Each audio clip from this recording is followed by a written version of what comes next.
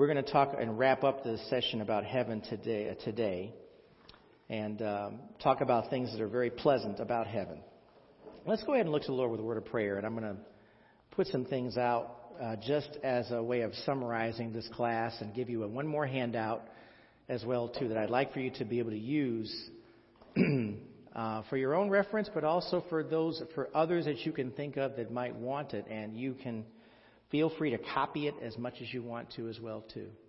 But let's look to the Lord with a word of prayer. We'll get started. Father, we just thank you for this time that you've given to us to just sit quietly and come before you and just rest and hear what your word has to say to us. We thank you for this time. It is a precious time. It is a time where we can be still and know who you are. The word says to be still and know that I am God. And thank you for those kind words. We do want to know more about who you are in our lives right now. With all of the things that are happening and all of the difficulty, we want to be able to stop and reflect upon your goodness and your greatness, upon your powers of healing, but also upon your powers of comfort and helping us to be able to bear whatever comes next. We thank you, Lord, and we ask all these things in Jesus' precious name. Amen. I love that kind of quiet time when you're able to pray and just sit and just let the Lord speak to you. That's very, very important for all of us. Can't stress it enough that you just need that time. The daily Bible reading that we do stresses that time to be able to sit and reflect. And I think that that's very important for us to always be able to do. And sometimes God knows what you're thinking. You don't maybe have the words to pray, but He knows where your heart is and He knows what you're going through. It's a very, very important thing to keep in mind. So we've talked about heaven. There are some couple of words that came to mind this morning as I was thinking about what heaven is and what it represents. Heaven certainly represents the end result of all of what we are experiencing as people. When we die, we certainly desire to go to heaven. We certainly want to see heaven. But a couple of other words came to mind as well, too, when I thought about heaven. One of them was a place of rest. It's a rest from your labors. It's a rest from the very life that you have been living. And boy, you know how you feel when you've gone through some sort of cooking for an event. You know, the event we went to yesterday, it was a graduation party in Cranberry Township, Pennsylvania. And it was a family event, but there were also a lot of people there that I didn't even know or see, but we saw some family as well. And I would have thought that they had catered that event because there were about 130 people that were at this event. And it was at an outdoor facility in a park there. And I found out my aunt, who is not getting any younger, she just got done with cancer treatments, and she's just, she went and cooked all kinds of greens and green beans for about 150 people. Because when I started, I was kind of serious. I said, you guys had this catered, right? No, they didn't cater it. They brought all this food in and brought in burners. I said, you got to be kidding me. I said, how much work did that take? Do you all have a commercial kitchen or something to do all this? No, they just brought the food from wherever they were. Cooking greens and green beans for 150 people. And my aunt, as sweet as she is the most selfless person I can think of. I mean, she just gives of herself and loves the Lord, but I would think that's the last thing I'd be doing is cooking all that food after you just got done with cancer treatments and you've been scuffling because, some of your teeth were basically rotted out from the chemotherapy, so she doesn't have any lower teeth. I mean, I'd feel bad for her about that, but she just went ahead and did it anyway. She just did this. Yeah, with a smile. Yeah, exactly. With a good attitude. And if anybody deserves rest right now, she does. She needs rest. And I did talk to her husband about that, and they plan to do something to try to get, some time of rest and reflection. I said all of that to say that, heaven is a destination as a place of rest for all of us. The rest is from what? Our labors. Our labors are such that we are doing things for Christ, we are serving Christ, and we are doing so in what? A fallen world, where there's a lot of stuff that we have to deal with. The great thing about heaven, we already said before, is that sin will not be present in heaven. It's been removed from heaven. Any presence of sin is no longer there. The other thing that comes to mind when I talk about heaven, or when I think about heaven, is that it would be a celebration. It would be a celebration. You're celebrating the fact that, number one, God kept His promise to you to have you in His presence. It's a celebration. And remember what Jesus said at the last dinner, the Last Supper. I'm not going to eat of this bread or drink of this wine again until when? Until I'm with you in the kingdom. So that's a promise that it's going to happen in the future. It's a celebration. And most of us certainly love celebrating when we eat. Amen? Akron Alliance Fellowship Church is legendary for food celebrations. We are legendary for this. We have a reputation for this. The reputation may be in our own minds, but we do have a reputation for it. But we do celebrate. It's good to celebrate that way. So a place of rest and a place to celebrate, a place of celebration is what we have to look forward to when it comes to heaven. Now, one thing I'm going to point out here, this is not on your handout, and I'm going to give you a handout in about a few seconds here, but I want to cover something very quickly about what heaven isn't. And you have to understand that you see a lot of imagery and a lot of things that are drawn over the years. And the note here says, the tiny, chubby cherub angels playing their harps in heaven are not what heaven will be like or are like at this present time. Heaven exists today, but humans who are living on earth cannot yet see it, and the pictures that we have seen of it cannot describe it accurately in all its splendor, glory, beauty, and majesty. That's something for us to keep in mind.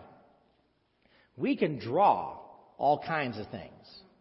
We can look at what Revelation says and draw pictures of it, but they pale in comparison to what heaven is going to really be like. Amen? And we have to believe that because of who? God Himself, the Creator. He's the one who has created all of this. Created us for this place to go to. In our own limitations, there's no way we can equate God's majesty in depicting a drawing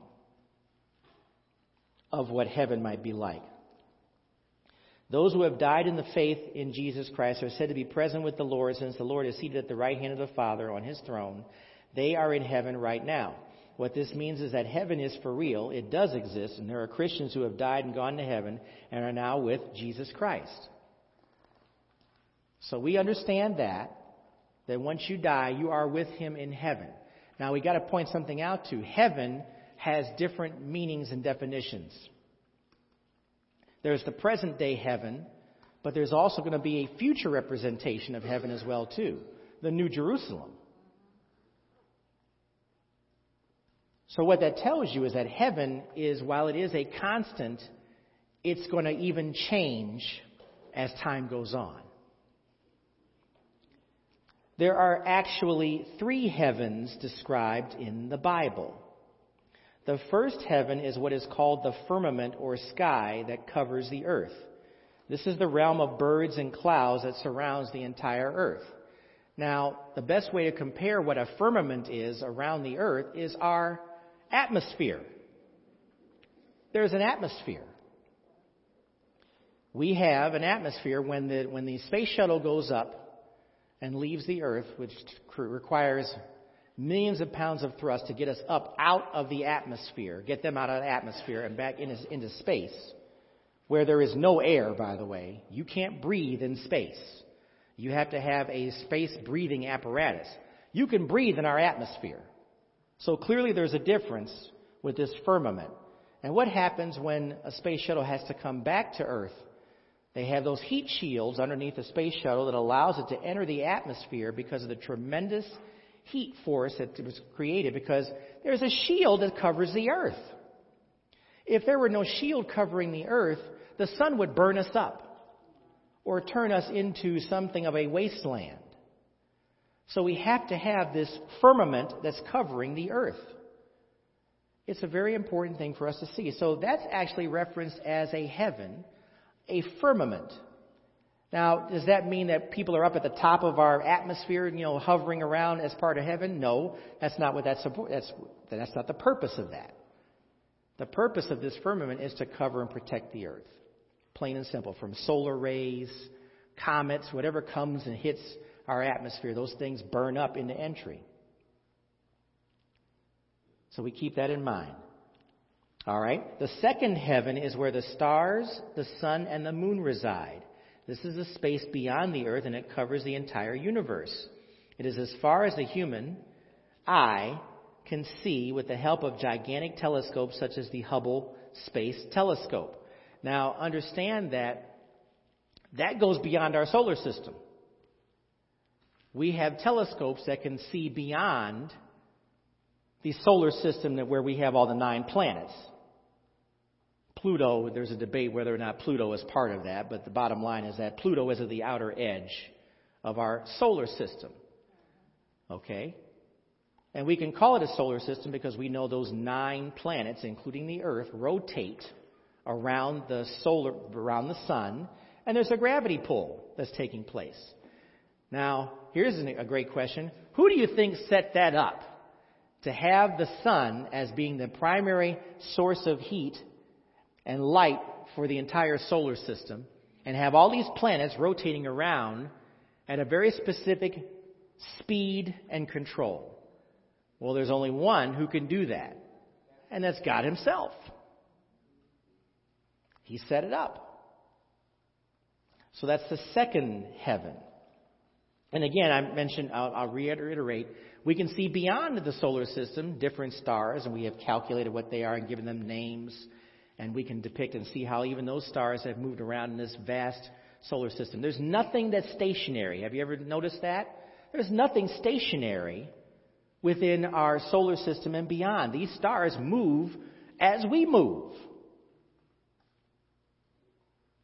The third heaven is unseen and is the residence of God, including Jesus Christ. This is where the dead martyrs and saints are today. This is the location of the throne of God, and where the holy angels surrounding his throne sing day and night, "Holy, holy, holy is the Lord our God." You can't see it. You can make an argument, and no one would laugh at you much, but we have these things called black holes. Now, what are black holes?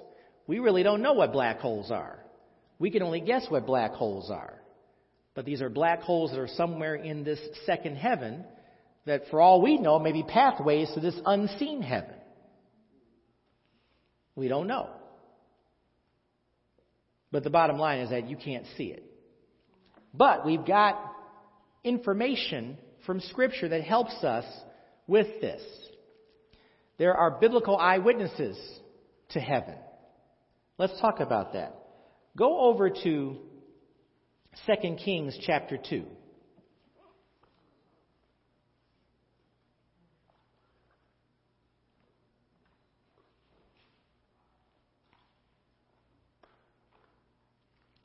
Second Kings chapter 2, verse 1. There are several people in the Bible. Notice I said several. So we actually have something where we can point to in Scripture about the evidence of heaven. And this is something we didn't cover very much, but I wanted to cover it today to let you know that you can go to certain places and show people in your discussion about heaven what heaven can be like. 2 Kings chapter 2, verses 1 through 12. Elijah was caught up into heaven, taken up in a whirlwind, and he never tasted death. Let's take a look at verse 1. The time had come for the Lord to take Elijah up to heaven in a whirlwind. Now notice how it says the time had come. You and I know that we don't know how much time we have here. But God absolutely knows what that timing is.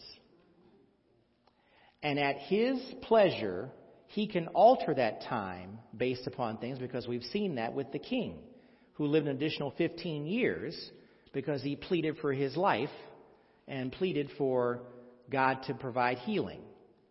But that still means there is a time and a day and a date and an hour when it takes place. The time had come for the Lord to take Elijah up to heaven in a whirlwind. Elijah and Elisha were traveling from Gilgal. And Elijah said to Elisha, "Stay here, the Lord is sending me on to Bethel." But Elisha replied, "As the Lord lives and as you yourself live, I will not leave you." So they went down to Bethel. Then the sons of the prophets who were at Bethel came out to Elisha and said, "Do you know that the Lord will take your master away from you today?" He said, "Yes, I know. Be quiet." So not only was it well known by Elijah, other folks knew this was going to happen. How could that be? God gave them the information. Now, you have to admit, this is a rare occurrence. This is not something that happens every day. We don't always get the word ahead of time when someone is leaving. But this is a special, let's call it an event, because that's essentially what it was. Elijah said to him, "Elisha, stay here. The Lord is sending me to Jericho." But Elisha said, "As the Lord lives and as you yourself live, I will not leave you." So they went to Jericho. Then the sons of the prophets who were in Jericho came up to Elisha and said, "Do you know that the Lord will take your master away from you today?" He said, "Yes, I know. Be quiet." So not only did it happen in Bethel, now it's happening in Jericho. And understand that these are people who are the prophets, the sons of the prophets, people who are following and listening and hearing what's going on, and the Lord is speaking to them, giving them this very information. Verse 6, Elisha said to him, "Stay here, the Lord is sending me to the Jordan." But Elisha said, "As the Lord lives and as you yourself live, I will not leave you." So the two of them went on. Now the Lord knows that Elisha is going to keep doing this. He's going to keep insisting that he remains present with Elijah. So it's being allowed. 50 men from the sons of the prophets came and stood observing them at a distance while the two of them stood by the Jordan. Elijah took his mantle, rolled it up, and struck the water, which parted to the right and left. Then the two of them crossed over on dry ground. Did you all remember this? About the river crossing? This is yet another river crossing that takes place. When they had crossed over, Elijah said to Elisha, "Tell me what I can do for you before I am taken from you." So Elisha answered, "Please let me inherit 2 shares of your spirit." Elijah replied, "You have asked for something difficult. If you see me being taken from you, you will have it. If not, you won't." As they continued walking and talking, a chariot of fire with horses of fire suddenly appeared and separated the two of them. Then Elijah went up into heaven in the whirlwind. As Elisha watched, he kept crying out, my father, the chariots and horsemen of Israel." When he could see him no longer, he took hold of his own clothes, tore them in two, picked up the mantle that had fallen off Elijah, went back and stood on the bank of the Jordan. He took the mantle that Elijah had dropped, and he struck the water. "Where is the Lord God of Elijah?" he asked. He struck the water himself, and it parted to the right and left, and Elisha crossed over. It's important not to go too fast when you read this. What God is showing here is that He is present in all of this. In communication, in showing Himself, showing His power. Not the power of Elijah or Elisha parting that water. That's God doing that. And there are witnesses to what happened. There's nothing like eyewitness testimony that helps to certainly bolster your faith, knowing full well that yes, there is a heaven, but here's Elijah being carried into heaven by chariots. So we have that as evidence of God's presence and evidence of a heaven.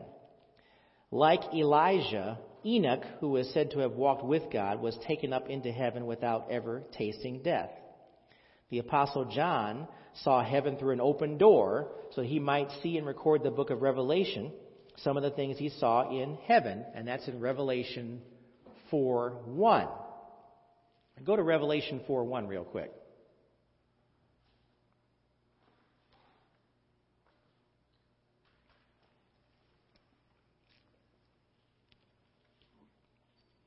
We won't read all of it. We'll just read the first verse. But look what it says.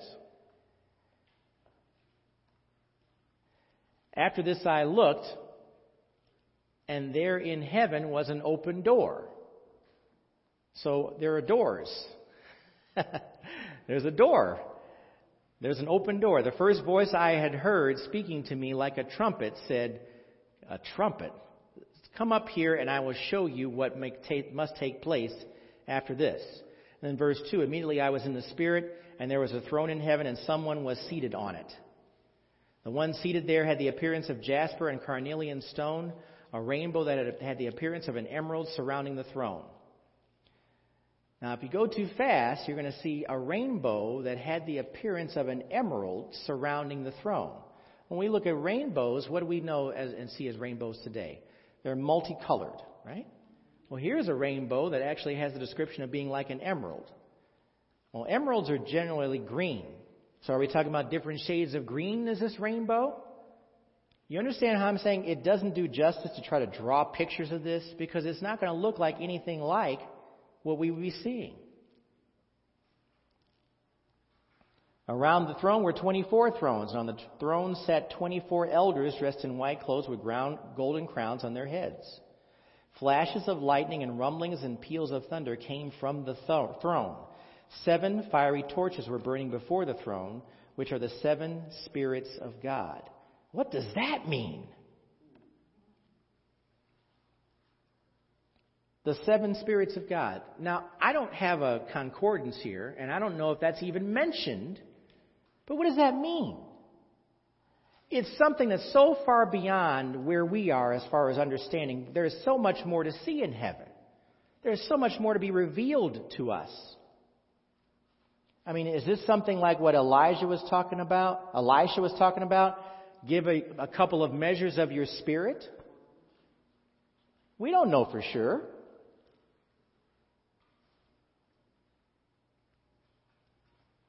Something like a sea of glass, similar to crystal, was also before the throne. 4 living creatures covered with eyes in front and in back were around the throne on each side. The first living creature was like a lion. The second living creature was like an ox. The third living creature had a face like a man. And the fourth living creature was like a flying eagle. Now understand something. He's describing it based upon what he thinks it looks like. Coming as close as possible to what it is, because it's not anything that he's really ever seen. It looked like an ox. It was like a lion. And that's because with our language, we have limitations sometimes.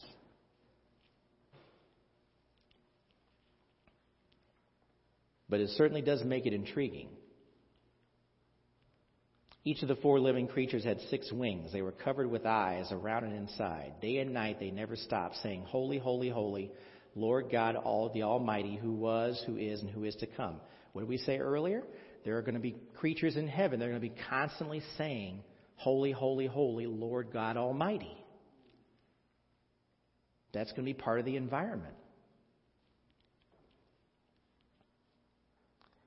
While Paul was on the Damascus road on his way to persecute Christians, he saw heaven open up. Whether this was heaven itself or just the first heaven where he saw the light, we cannot be sure. Go to Acts chapter 9.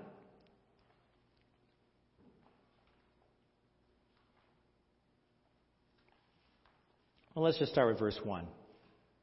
Acts chapter 9.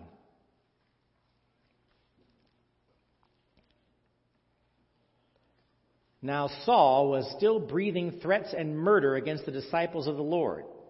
He went to the high priest and requested letters from him to the synagogues in Damascus, so that if he found any men or women who belonged to the way, in other words, that would be the following of Jesus Christ, he might bring them as prisoners to Jerusalem. As he traveled and was nearing Damascus, a light from heaven suddenly flashed around him. Now it says a light from heaven.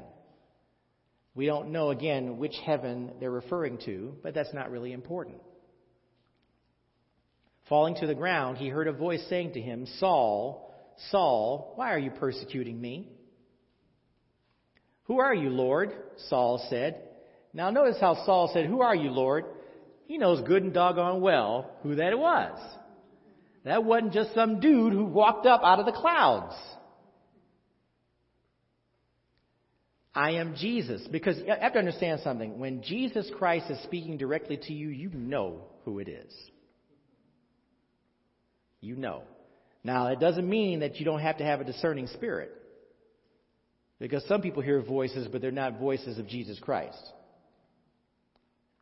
But you know when Christ is speaking to you, because Christ is the one who is over all. "Who are you, Lord?" Saul said. "I am Jesus, the one you are persecuting," he replied. "But get up and go into the city, and you will be told what you must do." The men who were traveling with him stood speechless, hearing the sound, but seeing no one. Because that's one interesting thing about these stories as we read them. There's witnesses to what's going on.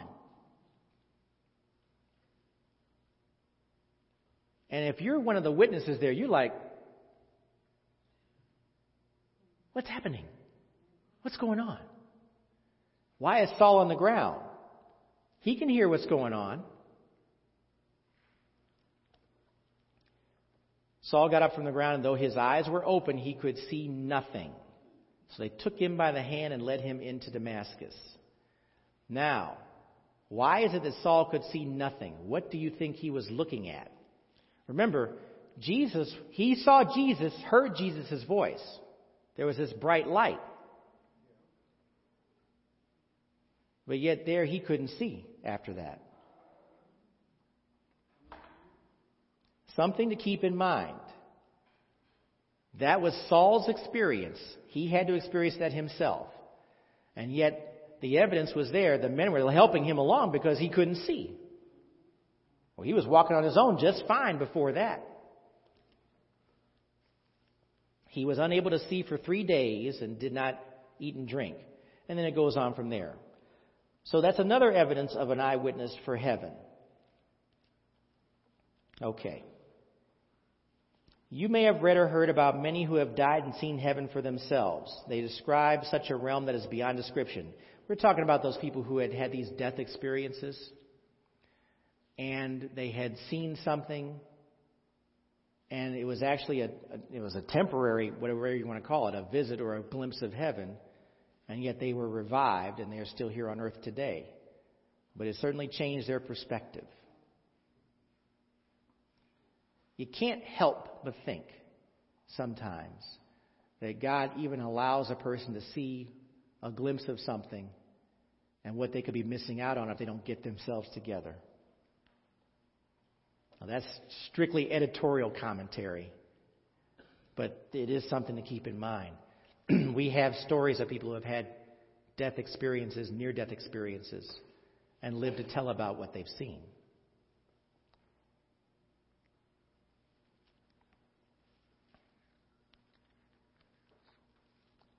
There are so many people who have, it's difficult even to get to the sheer number of those who have seen heaven and come back from it. You can't refute it, but only know this they themselves know this for certain. But the Bible does describe some of what heaven is like in the Scriptures.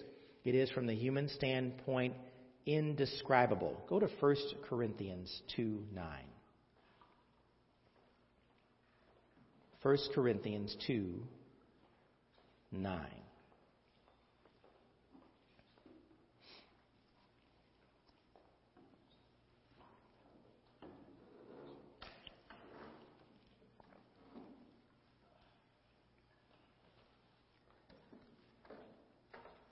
This verse encapsulates everything we think we know and understand about heaven.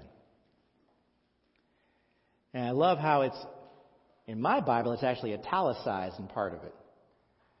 But as it is written, it says, what no eye has seen, no ear has heard, and no human heart has conceived, God has prepared these things for those who love him.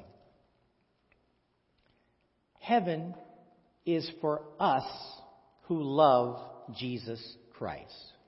Period. Created for us. Just as the animals of the earth and the plants and the things that we enjoy in the earth were created for our pleasure, heaven is the ultimate reward, also for our pleasure as well too, created for those who love Christ. Those who love Christ have residences waiting for us in heaven. Amen. Big time.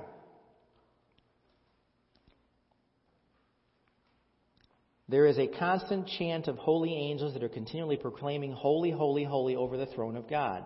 The mercy seat in heaven where God sits is surrounded by magnificent angels full of glory and power that proclaim and bless the holy name of God without ceasing. Some of these are described as beasts full of eyes with 6 wings, neither rest day or night, and they're proclaiming the holiness of God. That's what we read in Revelation 4, verses 8 through 11. Now this is what I said about the change of heaven that's coming. After the kingdom of heaven begins on earth, after Christ's return, the New Jerusalem descends out of heaven, and heaven in the New Jerusalem will then be on earth. That's going to be some kind of sight. Don't you think? The New Jerusalem coming down out of heaven. Well, let's just have fun with this. Out of that black hole, wherever it is in the solar system, it's going to come down out of that black hole and reside on earth. Whatever it is. But that's what we have to see and understand. Revelation 21, 1 and 2 describes this. And I saw a new heaven and a new earth, for the first heaven and the first earth had passed away, and there was no longer any sea. I saw the holy city, the New Jerusalem, coming down out of heaven from God, prepared as a bride beautifully dressed for her husband. The very tabernacle of God will be with humans then, and heaven is any place where God is. That's Revelation 21, 3. All pain, suffering, and tears will be absent. So that's what we need to see about what heaven is all about. And John, let's go to Revelation 21. Let's encapsulate this, because I don't know if we spent a lot of time with this before, but we're kind of summarizing everything today in the study. Revelation 21, where John was carried away to heaven. And here's the best description of heaven that we know of. Revelation 21 starts at verse 10. Revelation 21:10 is where it begins. I may give you guys more than one of these too. Could you help pass those out? Thanks.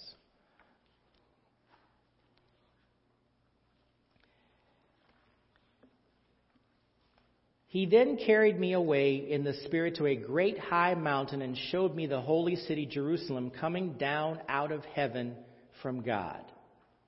Arrayed with God's glory, her radiance was like a precious jewel, like a jasper stone, clear as crystal.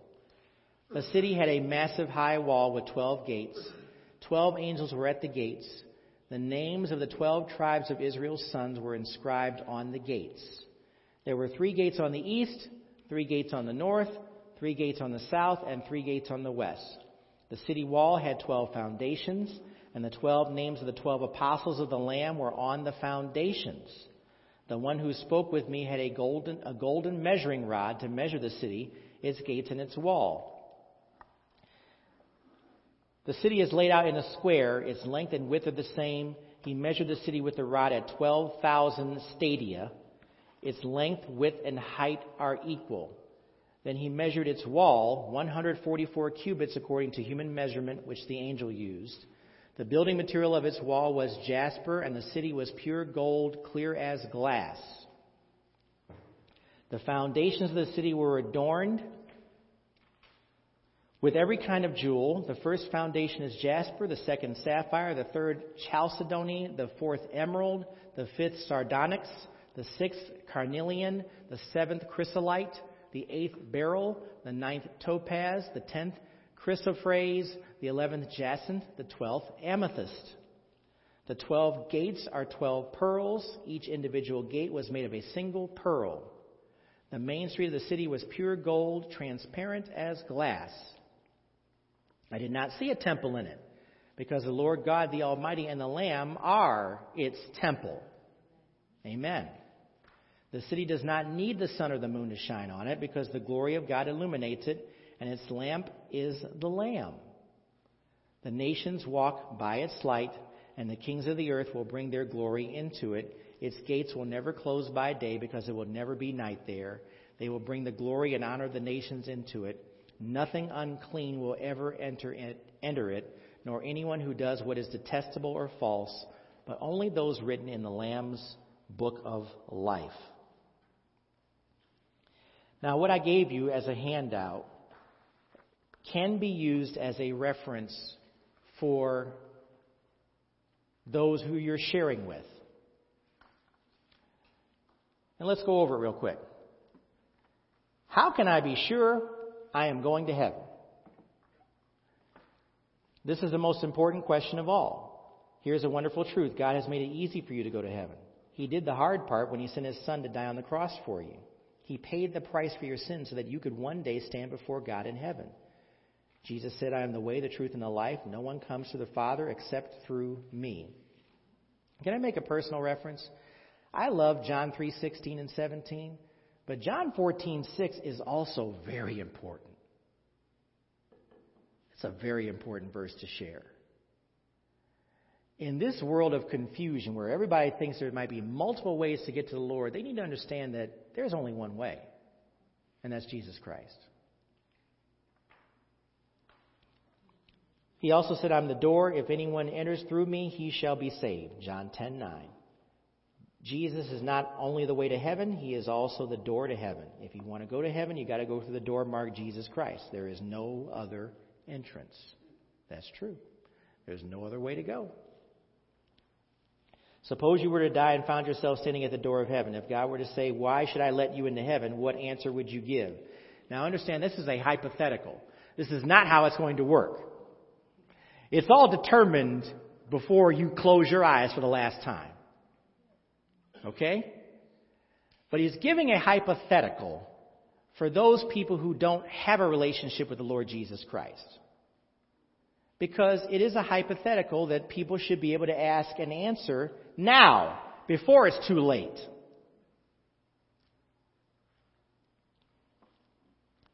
Picture the scene. You're standing at the very gates of heaven. It's more beautiful than you ever dreamed possible. This is where you want to spend eternity. This is where you belong. But before you enter, the Lord Himself asks, what reason can you give to be granted admission? You pause, knowing that all eternity hangs on your answer. What will you say?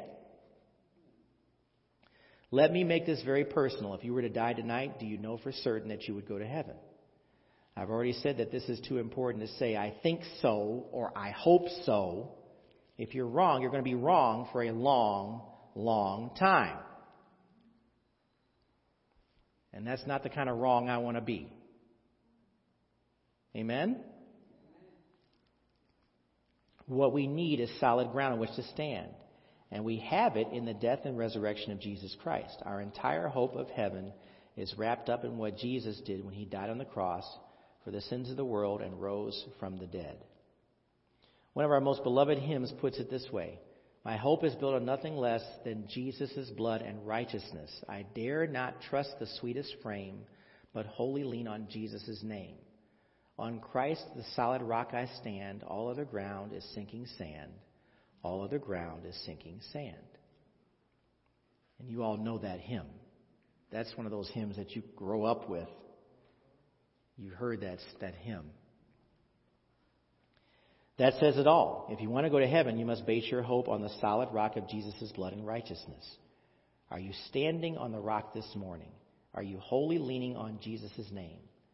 No one goes to heaven by accident.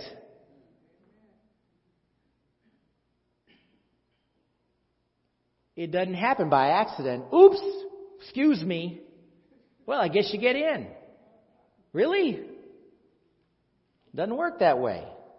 Heaven is God's prepared place for prepared people. I like that. Heaven is God's prepared place for prepared people. You can't just go through life in a happenstance manner and think that that's going to be sufficient for you to get somewhere. You're not prepared for anything. We prepare for heaven, and then God prepares heaven for us. I've already told you that most people believe in heaven, and most people think they are going there, but are they on the right road? Are they building their lives on Jesus Christ, the solid rock? Too many, I fear, are standing on sinking sand and do not know it. What is your hope for heaven? Mine is Jesus Christ. I've staked everything I have on Him. If He can't take me to heaven, then I'm not going there. What about you? When the dark night falls, the lights go out, and the waters of death swirl around you, what will happen to you then? If you know Jesus, you have nothing to fear. Put your trust in Jesus. Run to the cross. Stand with your full weight on the solid rock of our salvation. May God help you to trust in Jesus Christ and Him alone for your salvation. And may God grant that we will all one day meet one day in heaven.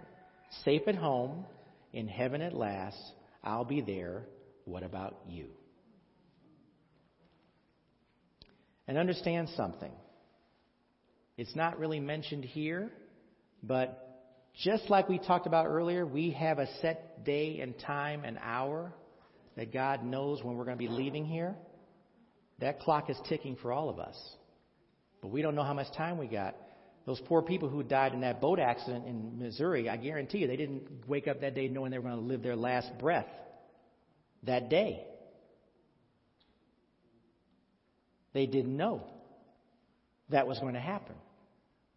That's why when you're having a conversation, discipling people about it, you're going to want to emphasize, not to scare somebody, but to just tell them reality. Use an example like I just used for you. You don't know how much time you have.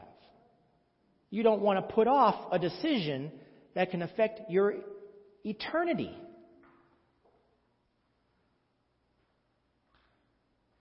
You just don't know. Things can happen very quickly. You said that yesterday. We were traveling, and things can happen very quickly. You just don't know. Oh, because somebody almost hit us. You know, we were driving back from Pennsylvania, and some guy who I think worked at the Turnpike Commission literally just blew by and almost tried to take my door off on the right-hand side just to get to a toll booth ahead of us. So the Lord is good. The car is still here, and we're still here.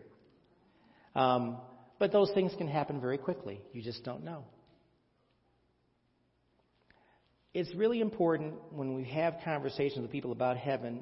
It's a wonderful place. Why would you want to take a chance and miss it? Why would you want to risk that? Yes, sir.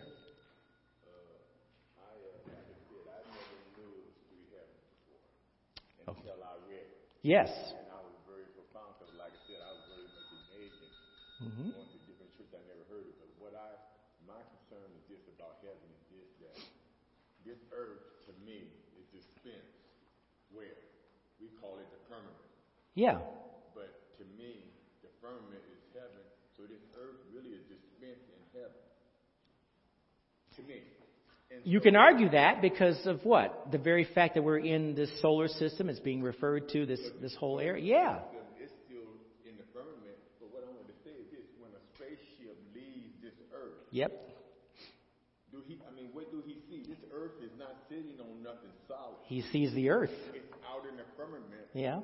And the reason I say that because Genesis said that God made heaven and earth, and He said He called it the firmament. Yeah. That's what the Scripture says. That's right. So really, to me, heaven is everywhere. You can't escape from heaven. But, you know what I'm trying to say? I'm not trying to... There's three heavens. I know what you're saying. We're in the first heaven, or below the first heaven. Yep. It's very, how can I say, baffling, trouble-minded for this earth to be up there, just hanging on nothing, and we on this planet, but we ain't moving. Okay. But the earth spins. Yep. It's just mind-boggling. it is mind-boggling. The more you think about it, it's profound. The very creation. One other thing about the flood, remember, it rained 40 days and 40 nights, but God also caused what? Waters to come up from out of the earth. Because I guarantee you, if it rains 40 days and 40 nights, you're not going to have a flooded earth. Something else has to happen for that to occur. He allowed waters to come up from inside the earth as part of that, the whole process of destroying everything.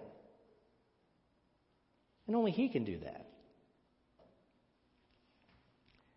The thing that we have to always keep in mind, too, about the earth we live in, yes, at one point it was created in perfection. But what tarnished the perfection? Sin. That's why we have, even though we are in this heaven, as mentioned, it's a flawed heaven. It's not the final destination for us. There's going to come an end to this here because of the sin nature. It's not going to stand because it won't be in the same place where God resides. So there has to be a change to what we understand about earth here today compared to what it will be in the future. Remember what it says about the New Jerusalem? No sin will enter this place.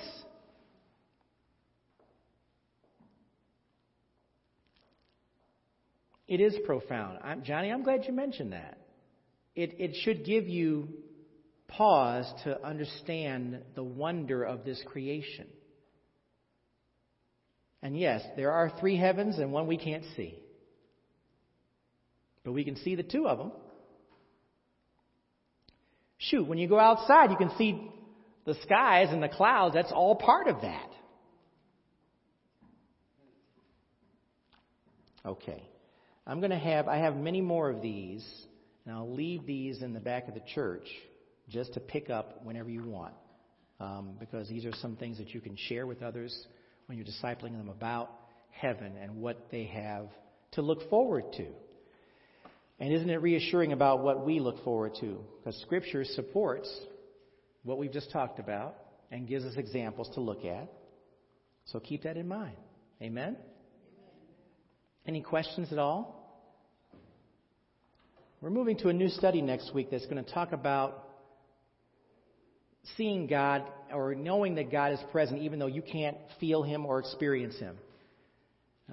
We have a friend who just got done saying, I've been praying to the Lord about getting out of this dry spell. And supposedly that dry spell is coming loose for that person. But we all have moments where we just want to see God and experience Him when there's a lot of things that are going on. So this study will be covering that. So I hope that you'll join us for that as we move into a new study next week. Let's pray. Father, thank you for this time you've given us to just look to your word about how you reassure us of your presence in the future. We thank you, Lord, for the promises you give to us about a new heaven and a new earth. Something to look forward to, a place of rest and a place where we can celebrate. Celebrate your very presence. Thank you for this, Lord. Thank you for helping us with the words when we are discipling others as well, too, about what to say, when to say it, how to say it. Help us to remain prayerful, that everything is conveyed through the Holy Spirit. And that you, Lord, through the Holy Spirit, will touch the life of that individual that we're speaking to. That they will make a decision to acknowledge you as Lord and Savior. We thank you, Lord, for this, and we pray now for the upcoming message and the speaker. And we give you thanks in Jesus' name. Amen. Thank you. We'll see you next time.